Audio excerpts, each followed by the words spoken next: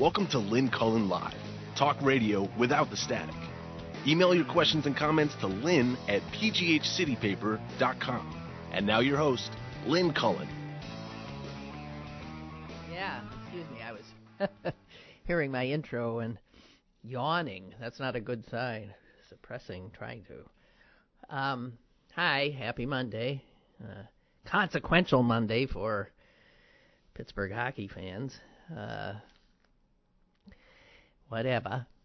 It's only a game. I don't know. What am I going to talk about? Let me read you something, okay? It's just it's from a test for high school students. And it's just it's a sentence. It's a rather long sentence, but it's a sentence. So let me read you this and see if you have a sense of what it's about. Against the luminous sky, the rays of her halo were spikes of darkness rowling the air. Shadow flattened the torch she bore to a black cross against flawless light, the blackened hilt of a broken sword. Liberty. Yeah, what do you think? Well, I read it and thought, what the hell? I mean, I was trying to follow first of all, I didn't know do you know what rowling means? I never heard that word. R-O-W-E-L. Darkness, spikes of darkness rowling the air. I don't know. So, it turns out that this passage was part of the reason thousands of students who had to take this test, which is a very consequential test in terms of, they're getting into colleges and stuff like that, specifically pointed this out and said, "Are you kidding me?" And so I read it and thought, I'm a teenager. I don't know anyway, the thing is, okay, did you get it, though? Did you get a picture? Obviously, this is a person painting a picture of a woman, right? Against the luminous sky, the rays of her halo were spikes of darkness rowling the air. Shadow flattened the torch she bore to a black cross against flawless light, the blackened hilt of a broken sword. Liberty. Now, I'll tell you, I didn't get it. I'll tell you now. It's about the Statue of Liberty. Once you know it's about the Statue of Liberty, it makes sense. The spikes, the torch, because I was just thinking it was a regular woman. I was thinking, spikes, torches, rowling skies. What does that have to do with liberty? That's how out of it I am. So I feel for these kids who are protesting, especially because this is from a test, the most important test for high school students in Germany. All these kids in Germany are expected not only to read that English sentence, but to understand it. And here I am, a literate, old American whose only language is English. I read it and thought, huh? It was written in 1935 by Henry Roth from a novel called Call It Sleep. And to think that, just stop and think. So German high school students take this intensive test when they're due to graduate, and this test is every bit as important as our SATs are. Whatever they get on this test will determine what kind of university they're going to get into.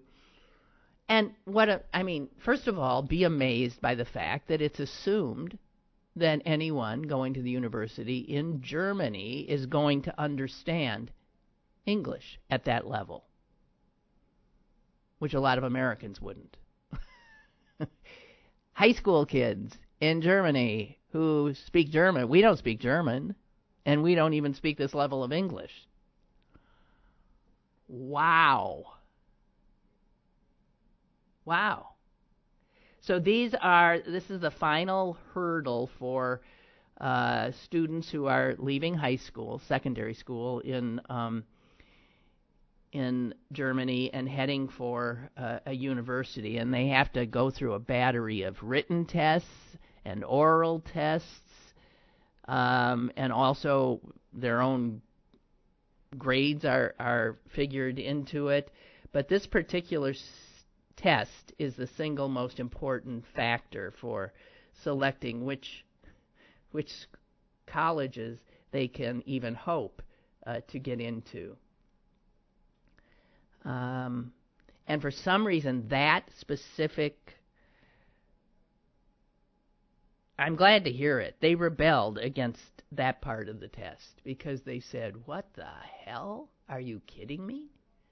Against the luminous sky, the rays of her halo were spikes of darkness roweling the air. Jeez, you're a 17-year-old German kid. Unbelievable. And I have to tell you, it makes me nervous, again, about the fact that we are in a global economy. And so our kids will be up against these kids, these European kids who already speak our language better than some of us speak it, and speak their own, and then probably speak another one on top of that, and maybe even another one on top of that. And we Americans are a little bit, I would think, not quite ready for prime time. Unless, of course, you're one of those Americans who comes from a wealthy family, because then, by virtue of where you live, you could go to an incredible public school, or you can go to a fancy schmancy private school. You will be given all of the benefits that money buys in our culture, and you'll be so far ahead of some poor genius kid born into poverty somewhere in rural America or the inner city, who may be able, in terms of just flat-out IQ, run circles around some of these rich kids, but because opportunity is not available, they'll never get anywhere. We are such an unegalitarian country now. So we are the opposite of what we purport to be. The absolute opposite of what we purport to be. And what I find sort of most repulsive is all the rich parents, and even those who don't think they're rich, but they're rich. Put you in the top 5%, even top 10% of Americans. And you just go out of your way to give your kids every advantage in that rat race that the elites enter their kids in from the minute they're born, so that they will be so far ahead. Who was telling me about a teacher that not that they had, but that they heard about, who took his kids, I don't know if they were outside, I think they were outside, and he put them in a straight line, and then he just started saying things like, okay, if you only have a single parent, take one step back. If, and on these questions about where they what their home life was, where they came from, maybe what their even religion was, their gender was, all this kind of stuff. And the questions were perfect. I can't remember any of them, but so by the time he was done with these questions, these kids were scattered, and some of them were way in the back, and some never made a step back. And he told them, this is where you're all starting from. You're not starting from an equal place. And of course, the kids in the back were disproportionately of color. They were, of course, kids who didn't have rich parents. They didn't have the advantages of some. And I don't think that's something that we acknowledge. And I hate the fact that the have parents, just continue to broaden the space between their children and other children whose parents or guardians do not have access to what they have, as if they needed any more advantage. It has always been thus, but it is worse now, truly worse. And it makes me puke. Which brings me, actually, speaking of puke, no, it's not a story about puke. Which brings me to this wonderful, where is it? Oh, here it is. It's right here in front of me. This wonderful, I thought I could make it bigger, and I can't. Okay, this will tax me eyes, but I'm going to do it.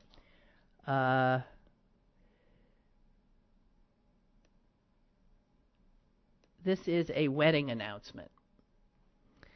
And the woman who sent it to me lives in Maryland. And she sent me this with this introduction. She said, years ago, maybe 20 plus years ago, I remember a show when you read wedding announcements from the newspaper. And I remember doing this because they used to drive me crazy. You remember the ones where it would go on for paragraphs about the bride wore a tulle gown festooned in Swarovski crystals with hand-embroidered applique, blah, blah, blah, blah, blah. The bridesmaids were... And it would go on and on and on, and I just thought they were the stupidest, silliest, most ridiculous things imaginable. So I do vaguely... I vaguely remember, yes, doing this. I think I did it more than once. And then she said, you foo-fooed the long legacies of the brides and grooms' families, the pedigree of their educations, and yeah, so-and-so is a direct descendant of blah, blah, blah, blah, blah. And then the braggadocio about who attended so-and-so school of the... and, nothing wrong with people being proud of whatever, but this was... particularly absurd. It was absurd. And I don't see them as much anymore. I don't know why. But man, this woman in Maryland caught a beaut. A beaut. This, I can't even begin. And there is, well, first of all, there's the lovely couple. There's the lovely couple who do not, when you read the thing, you think, she must be like a princess, and he must be like this Prince Charming. Not, okay? If they hadn't included the picture, they would have been okay. But, they do not, fit. Listen to the verbiage.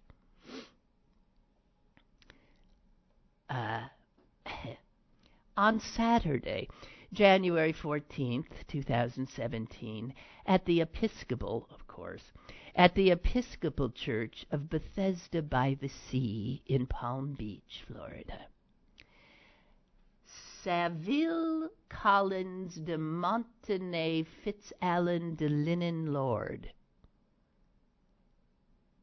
Daughter, that's a woman. That's the bride's name. I'm going to run by that baby again. Saville Collins de Montenay Fitzallen de Dinan Lord. Daughter of, oh God, I'll take a deep breath here. Daughter of Mrs. Eleanor Louise de Peveril Collins Lord of Palm Beach and Dr. Jerome Edmund Lord of Boynton Beach, was married, geez, I'm in the same first sentence, okay, was married to Kenneth Lowell Harvey Oscar Johnson. Who? I mean, do you know anybody who's got like 4 first names? Okay, I don't. And both, okay, and he is the son of Mr. and Mrs. Kenneth Lowell Johnson of Barnesville, Minnesota. The double ring ceremony was celebrated by the rector, Reverend James Harlan. Here we go. The bride was attended by 2 matrons of honor.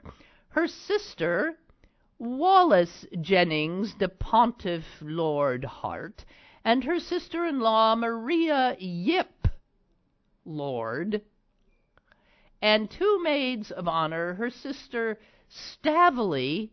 Who named these guys? Her sister Stavely Hampston de Hodney Lord, and Dorian Warfield Damour Lord. The best men were the bride's brother, Hayes Alexander Fitzwarren Lord, and brother-in-law Andrew Richard Hart. The bride's niece, Ella Louise Fitzwarren Lord Hart, was the flower girl, and the ushers were John Buxton Sean Osgood and Hayes Lee Collins Lord.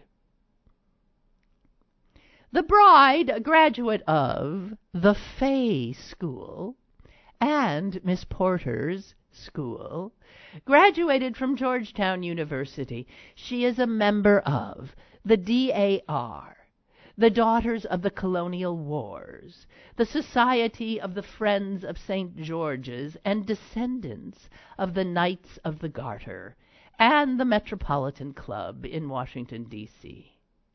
She is descended from the French Count Guarin de Metz and the English Baron Fulke Fitzwarren, who was at Magna Carta.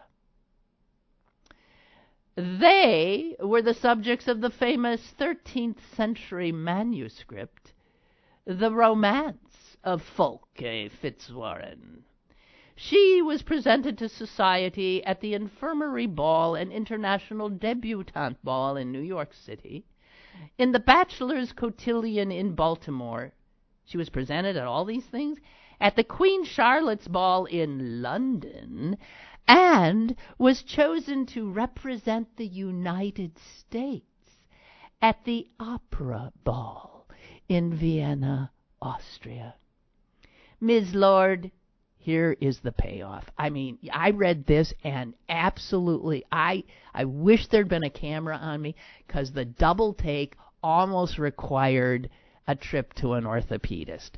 Okay, so after all of that, descended from Magna Carta romances, counts and barons, is the opera in Austria representing the United States, Miss Porter's School, and blah, blah, blah. Miss Lord, wait for it, is the director of the Spam Museum in Austin, Minnesota. Spam. It even got Spam. The canned meat. Ms. Lord is the executive director, of the Spam Museum in Austin, Minnesota? Are you friggin' kidding me? Well, what would Lord Baron Folke Fitzwarren think of that? For that matter, what would Miss Porter upon hearing this? Jeez. Unbelievable. So anyway, I won't even get into the groom. He doesn't seem quite as impressive. That is the friggin' funniest thing. It was so unexpected. I mean, there is no way you could get through all of this thicket of fancy schmancy, ridiculous names. So I'm trying to figure out. So her parents named their daughter. They had all daughters, it looks like. They named their daughters. I'm just going to go with the first name, not the 500 that come after it. They named their daughters Seville, Wallace, like Wallace Simpson, Wallis. Jesus, maybe she's a relative. Stavely and Dorian. Unbelievable. All right, I'm just saying, these are our betters. I just want you to know that in that race of life that I was talking about, I assure you that Savely, Collins, de Montenay, Fitzallen, de Dinan Lord would never have taken a step back. Sorry. Jesus. Un-effin' believable. Oh, Milton, you're just amazing. Milton just sent me a video of the exercise I was describing about white or class and class privilege. I'll look at it later. That's wonderful. About kids having to take steps back. Yeah. I will flag that so that I don't forget to look at it again. Unbelievable. Okay, and so then, if I may continue on with this so-called classless society. It's classless. I was just thinking, it's classless in one way, namely meaning without class, namely meaning crass, right? We do have a crass society without class, but we have very much a class society, every bit as much as the Brits.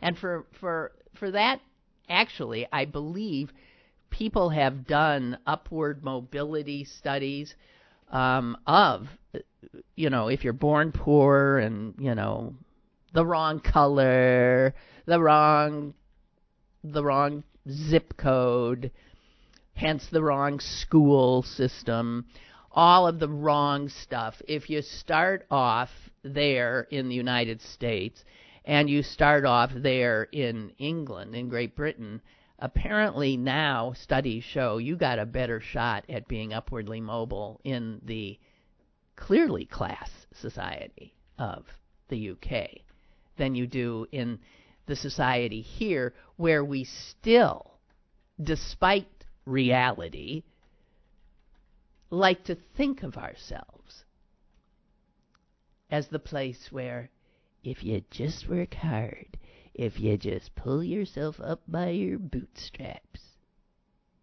you can be anything you want to be.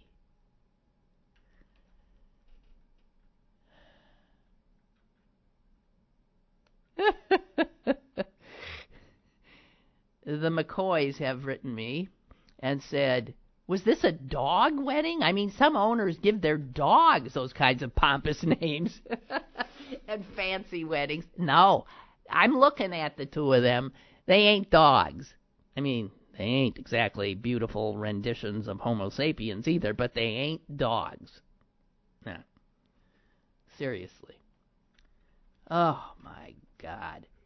So, because this has always been a society that has real disparity in opportunity and in wealth, and is growing more so than ever in modern history, this is a society in which a lot of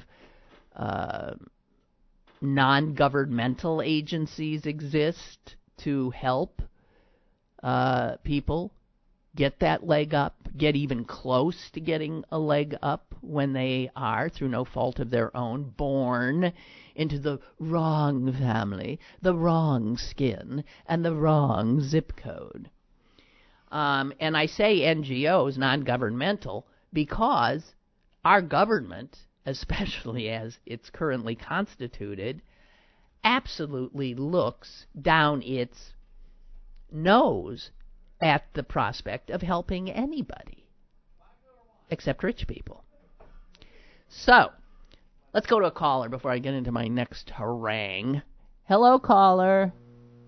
Hello, Clarence Canonsburg. Clarence, I'm sorry. You've got so many strikes against you, I don't even know where to start.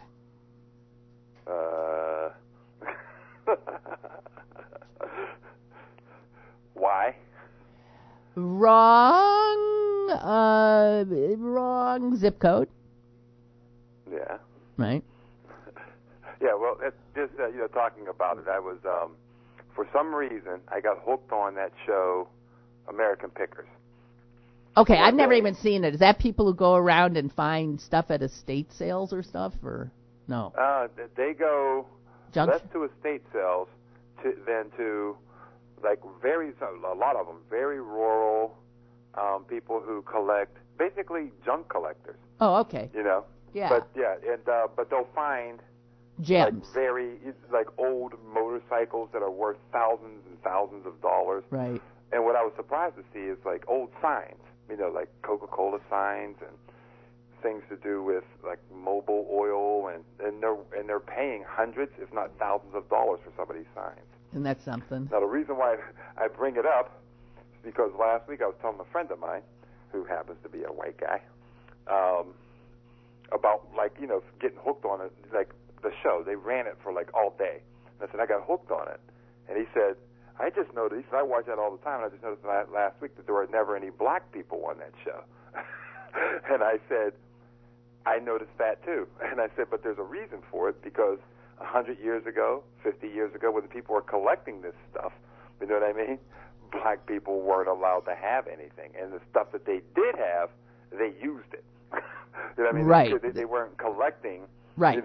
They had to use like stuff. They wouldn't have stuff just hanging around with no reason. Yeah, and and these are rural. I mean, this one guy was in the middle of nowhere, Utah or something, but he had some stuff that was worth a lot of money. Yeah. Because and he had a bunch of property that his family has been on for 3 or 4 generations that they homesteaded. Yep. Yep. Way back when. And then when you brought that up, and I said, I was talking to him, and he just had this look on his face. Well, I never thought of it like that. I said, yeah, you can't. There were no black people homesteading in the Midwest. They just weren't allowed to do it. No. And, no. And the, people getting. So black there was people. One guy who. Yeah, I'm sorry. Go ahead. Yeah, there was one guy who, when he got out of Vietnam, his first unemployment check, he took and bought this old car that he started to fix up. You know what I mean? And make it to a hot rod that he still had. You know what I mean? And now it's worth like $40,000. And I went, yeah, they redlined the black people when they did this. Yeah. Black people weren't allowed to. That's right. They got out of the service and they didn't get the home loans and all that stuff for these people.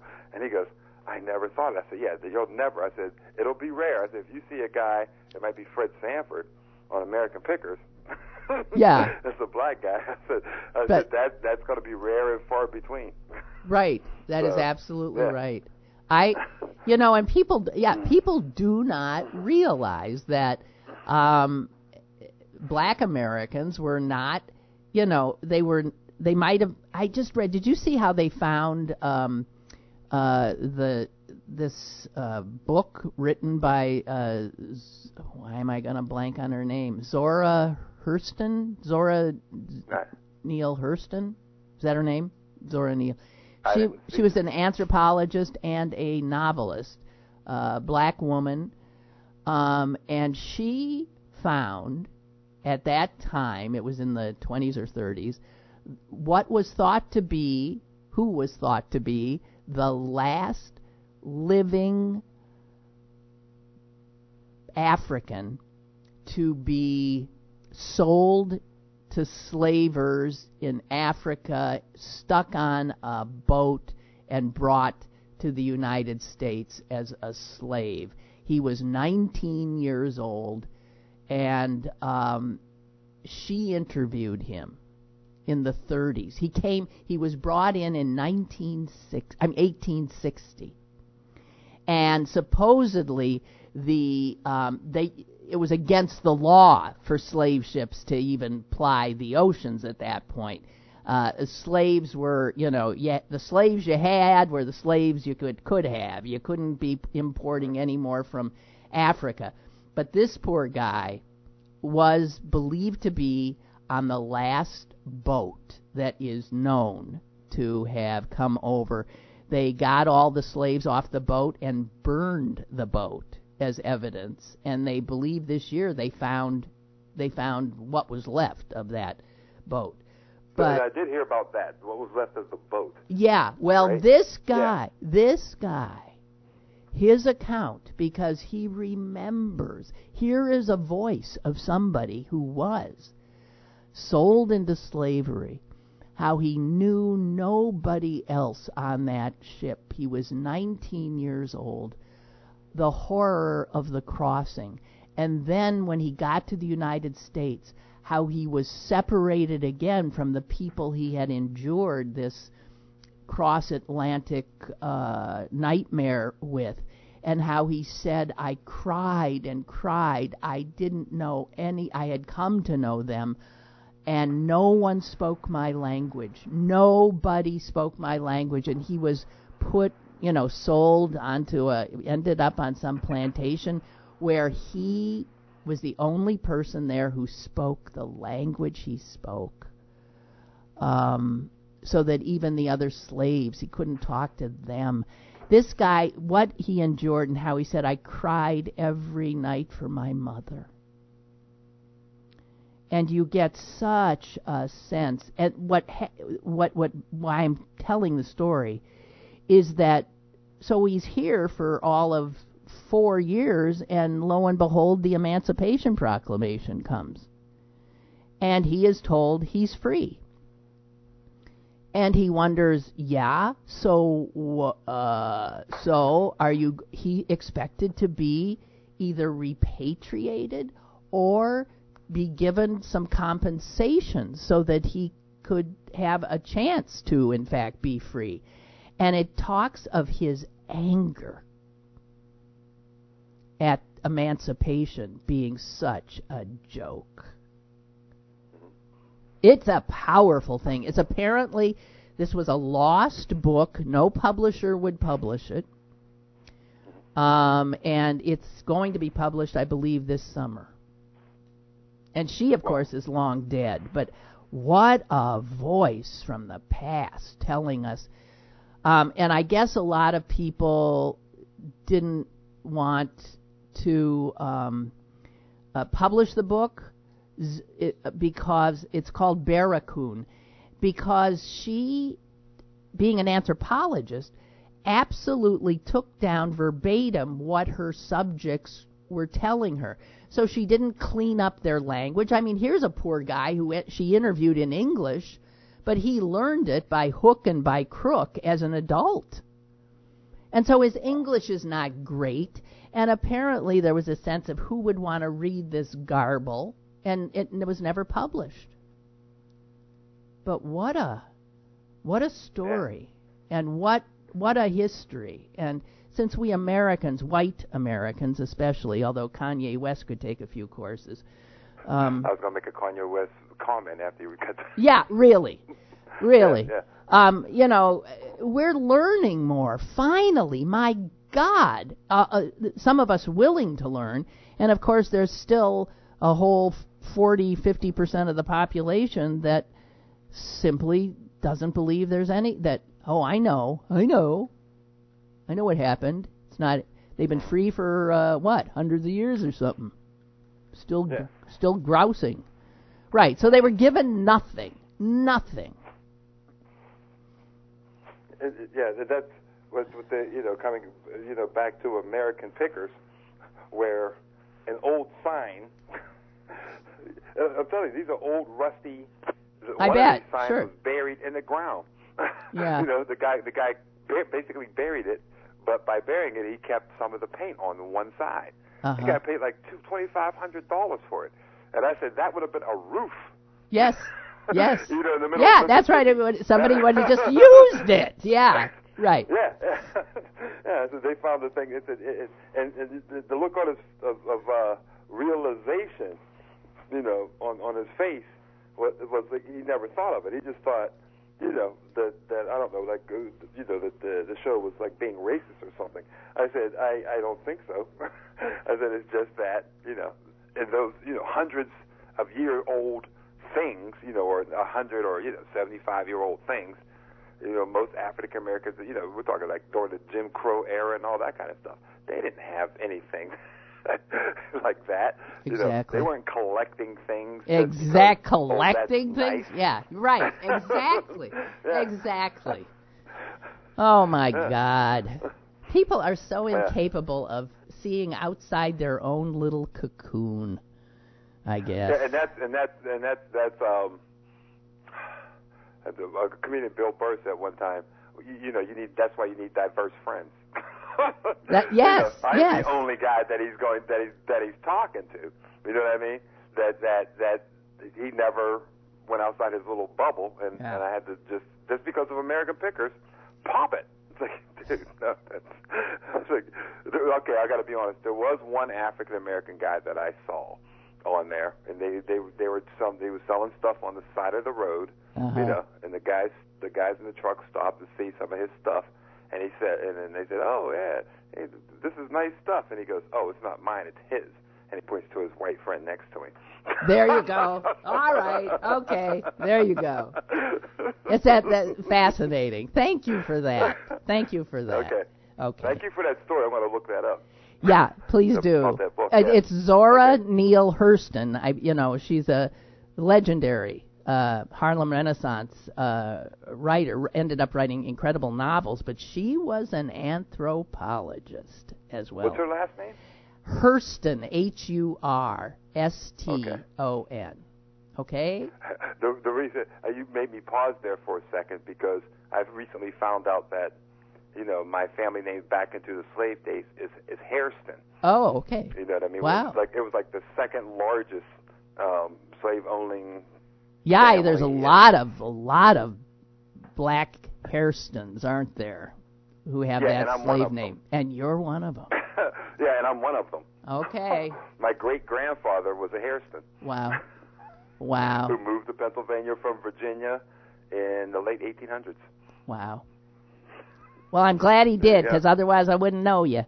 So. There you go. All right. Thank you, Clarence. Thank you. Okay. Yeah, bye-bye. Bye. We have another call? No? Oh, I'm sorry. I didn't understand the... Okay. So, I was on my rant about the need in the United States for, people to help people get a leg up. And there was this wonderful story over the weekend about a woman named Sylvia Bloom, who was the daughter of Eastern European immigrants, who, lived through the Depression, who managed to get herself a college education by going to night school as she was working right out of high school, and she became a secretary to a few lawyers who were just starting up a firm. And she stayed at that law firm for 67 years. She was the first secretary in, and she was there, saw many a secretary come and go. For 67 years she stayed and watched that firm grow to having over 1,000 lawyers in it. She took the subway to her job, and in the story there's one guy who worked at the firm as well, who said he saw her when she was 96 years old, trudging out of the subway and heading to work in the middle of a fierce snowstorm. 96 years old, still taking the subway, still going to the same job. And he said, "What are you doing here?" And she looked at him and said, "Why, where should I be?" I mean, thoroughly confused by, I work, I come to work. The weather, the fact that she's 96, I mean, wow. So I'm sad to report that Sylvia Bloom died, I think in February. And her niece had been declared the executor of her estate, and the niece was blown away to find out that Sylvia Bloom was worth over $8 million. Sylvia Bloom, who worked her entire life, who lived in a rent-controlled one-bedroom apartment with her husband, who was a retired, I think, firefighter, and then became a teacher. They lived there, and she just went to work every day. And, I'm sorry, a secretary, even a legal secretary, is not making big bucks.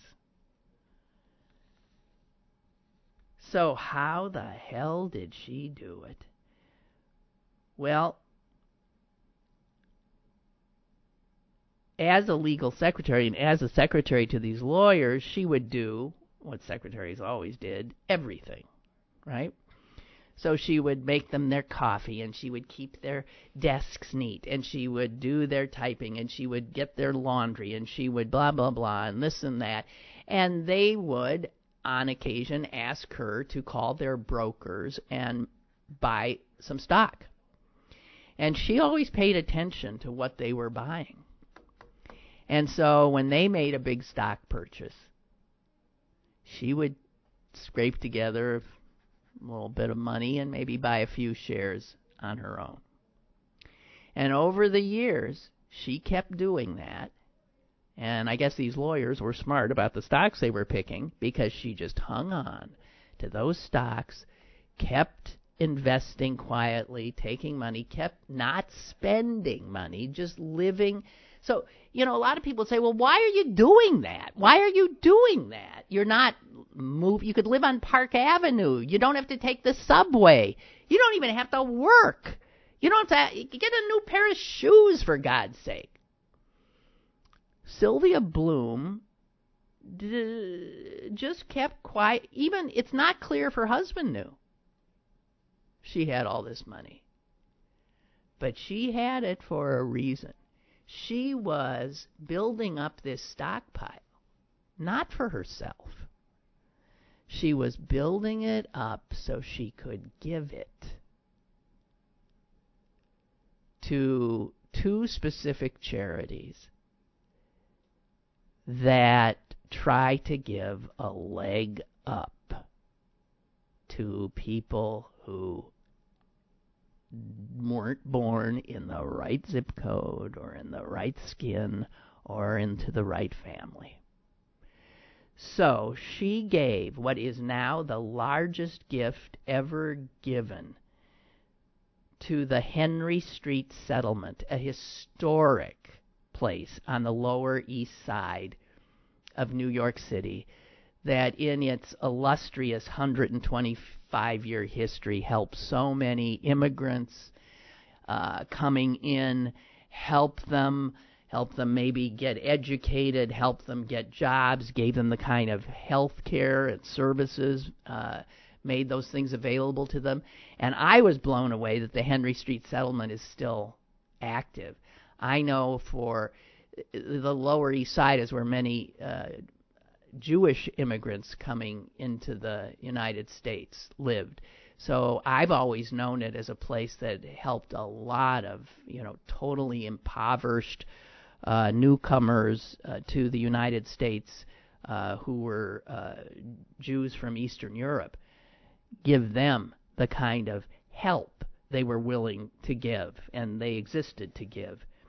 And so she wanted Henry Street to have it, and she specifically wanted it to go to their Expanded Horizons College Success Program, which helps young, disadvantaged kids not only prepare for college, but helps them once they get into one, helps them afford the college, and doesn't even leave them there, helps them succeed in an environment that for many is pretty daunting and foreign. So this news just broke because Henry Street just let people know that they had gotten this bequest. So she had close to, I guess, $9 million. She left some to her relatives, but not huge amounts, but left nice bequests to her relatives and to a few friends. And then the rest she wanted to go to kids she never knew, will never know, so that she could have an impact on their lives and then consequently on others' lives, and have this wonderful ripple effect of nothing but positivity, helping those who were not born to advantage. I think somebody like this is the best of the best. I mean, this is somebody, that we could all work toward emulating in some way, in any way. Just extraordinary.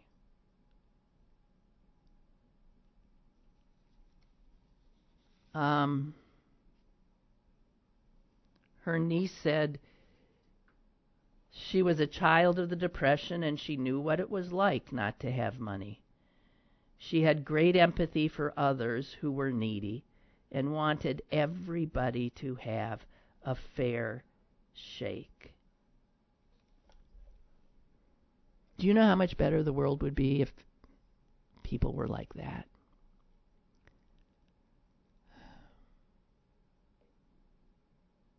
And that brings me back to the rich people who hoard what they have, who make sure that their kids get more and more and more advantage, as if they needed it, when what they could do is take a lot of that money. They could still live real nice, much nicer than Sylvia Bloom. They could still live in a big house and all that kind of stuff. But they could help just one other child, huh? One.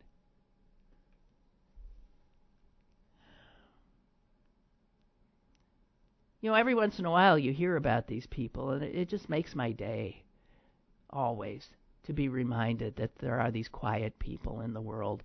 Oh my God, he's dead and he had $20 million. Who knew? He never spent a dime. And what? We think of those people as eccentric? We think, why didn't they give themselves? Why didn't they have a nicer house or travel? Or because that's not where their heads were at. Their heads were in a better place. And obviously a place that didn't need praise. Because she might be praised now, but is she enjoying it? No, I don't think so. There are these people.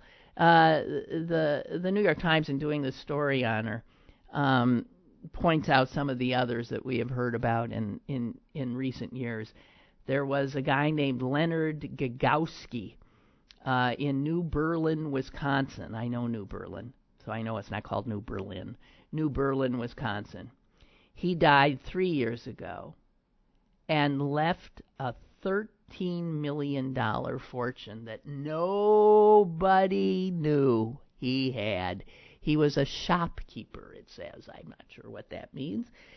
$13 million.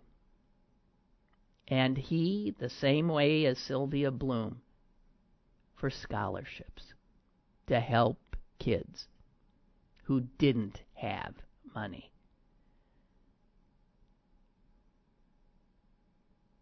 It's incredible. Anyway, stories like that make my day. They make my day. And they challenge me to think about my life and what it is I'm doing with it and what I'm spending money on. Believe me. Roger writes, minorities have it so easy in the USA. As I always tell my conservative coworkers, black lesbian drug addicts with lots of kids have the world by the tail, with all the over-the-top public assistance they get, freeloading off the backs of us hard-working whites. Can a middle-class white guy get some help around here?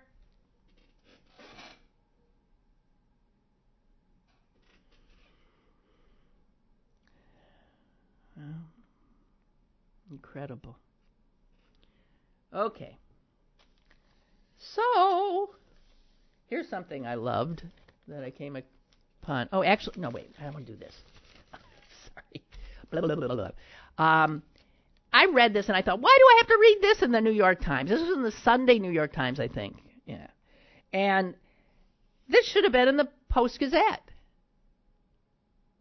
This should have been in the Philly Inquirer. This should have been in the Tribune Review. This should have been in our local newspaper, which is disappearing by the minute, right? The Sunday paper is now the size of what used to be the Monday paper. There was a front page story in the New York Times on Sunday about something that's happening in Harrisburg at our state capitol.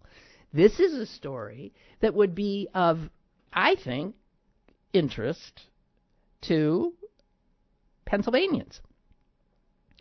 And I have to read it in a New York newspaper? I'm just saying.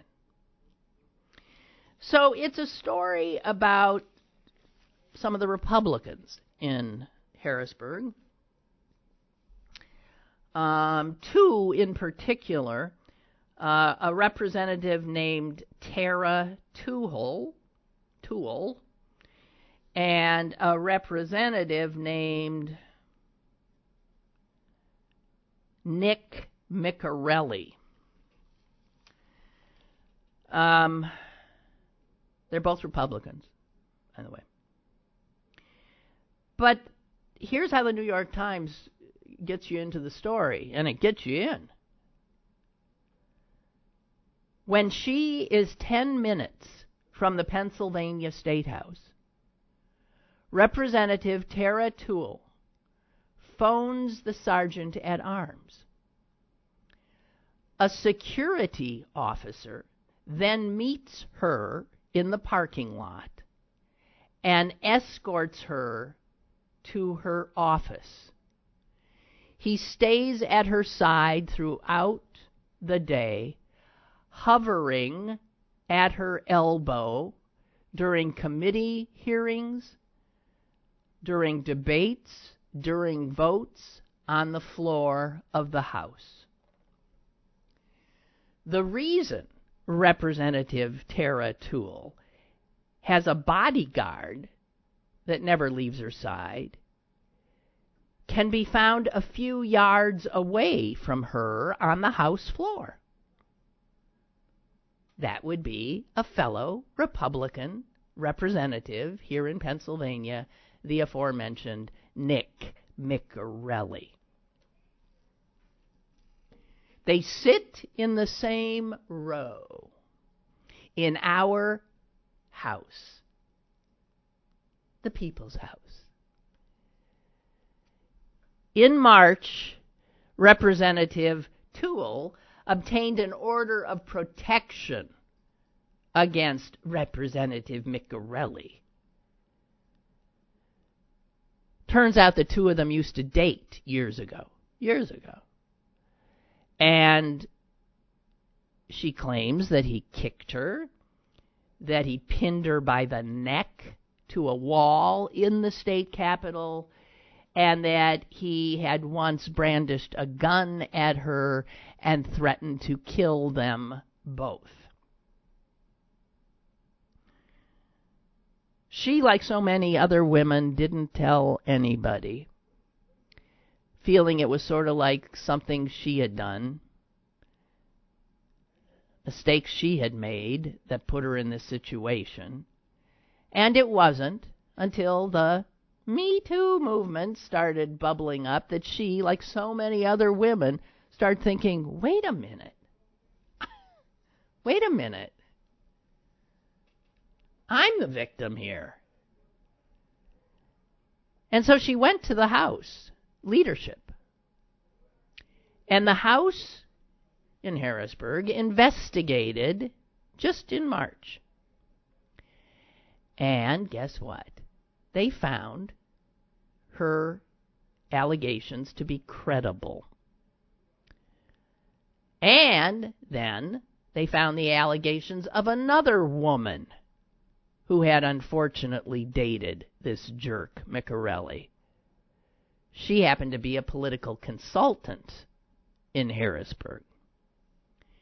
And it was her realizing that there was this other woman that made Representative Toole say, oh my God, so it was not just me, it was her too. And if I had spoken up earlier, maybe this wouldn't have happened to her. Now, we're seeing this happen in a lot of places, right? And in a lot of, in the Congress, in state houses around the country. This article says that in the legislatures in Tennessee and in Arizona, legislators have voted to expel their members who have been accused in this way. But needless to say, that is not what has happened here.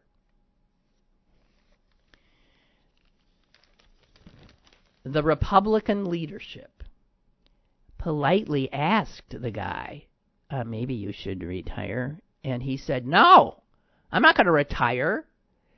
And anyway, if I just hang on, I won't run for re-election, but if I just hang on, I will have reached the level where I can get a lifetime, right? A lifetime of tons of pension money from you, the taxpayers of the great state of Pennsylvania, and health care for the rest of my life.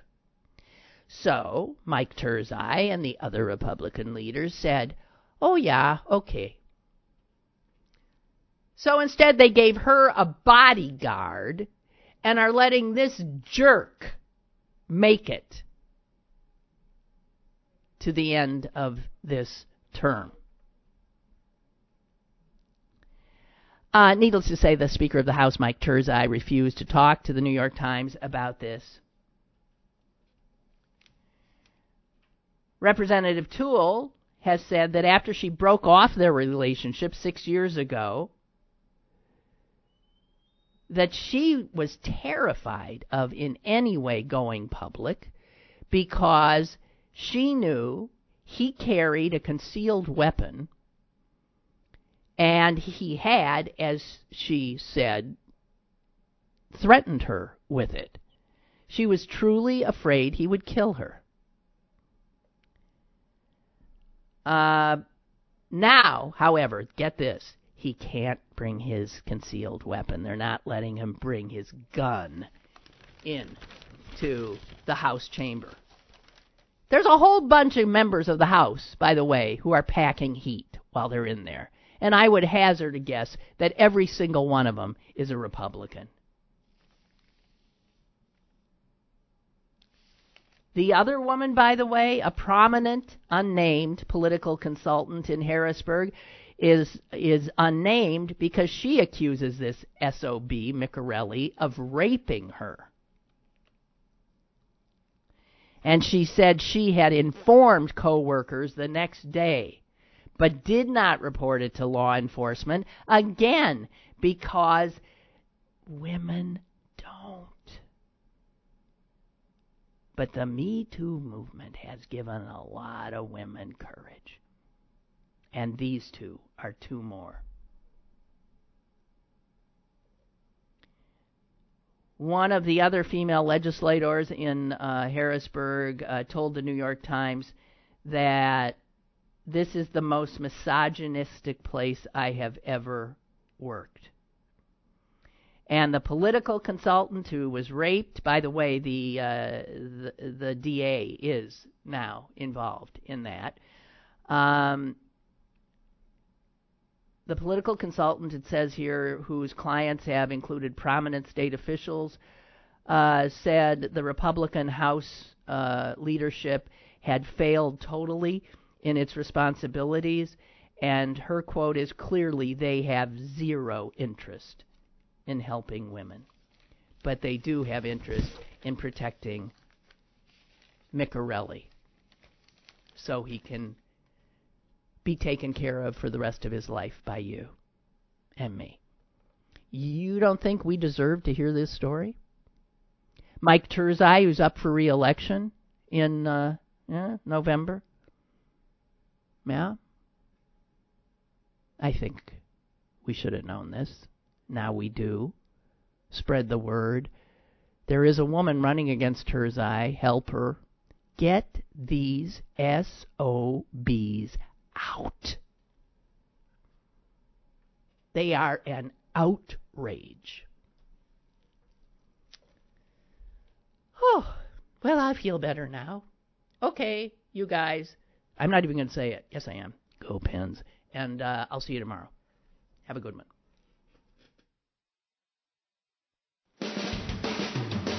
Lynn Cullen Live, Monday through Friday from 10 a.m. to 11 a.m. and archived at pghcitypaper.com. The opinions expressed on Lynn Cullen Live are those of the host and do not necessarily reflect the viewpoints of Pittsburgh City Paper or its advertisers.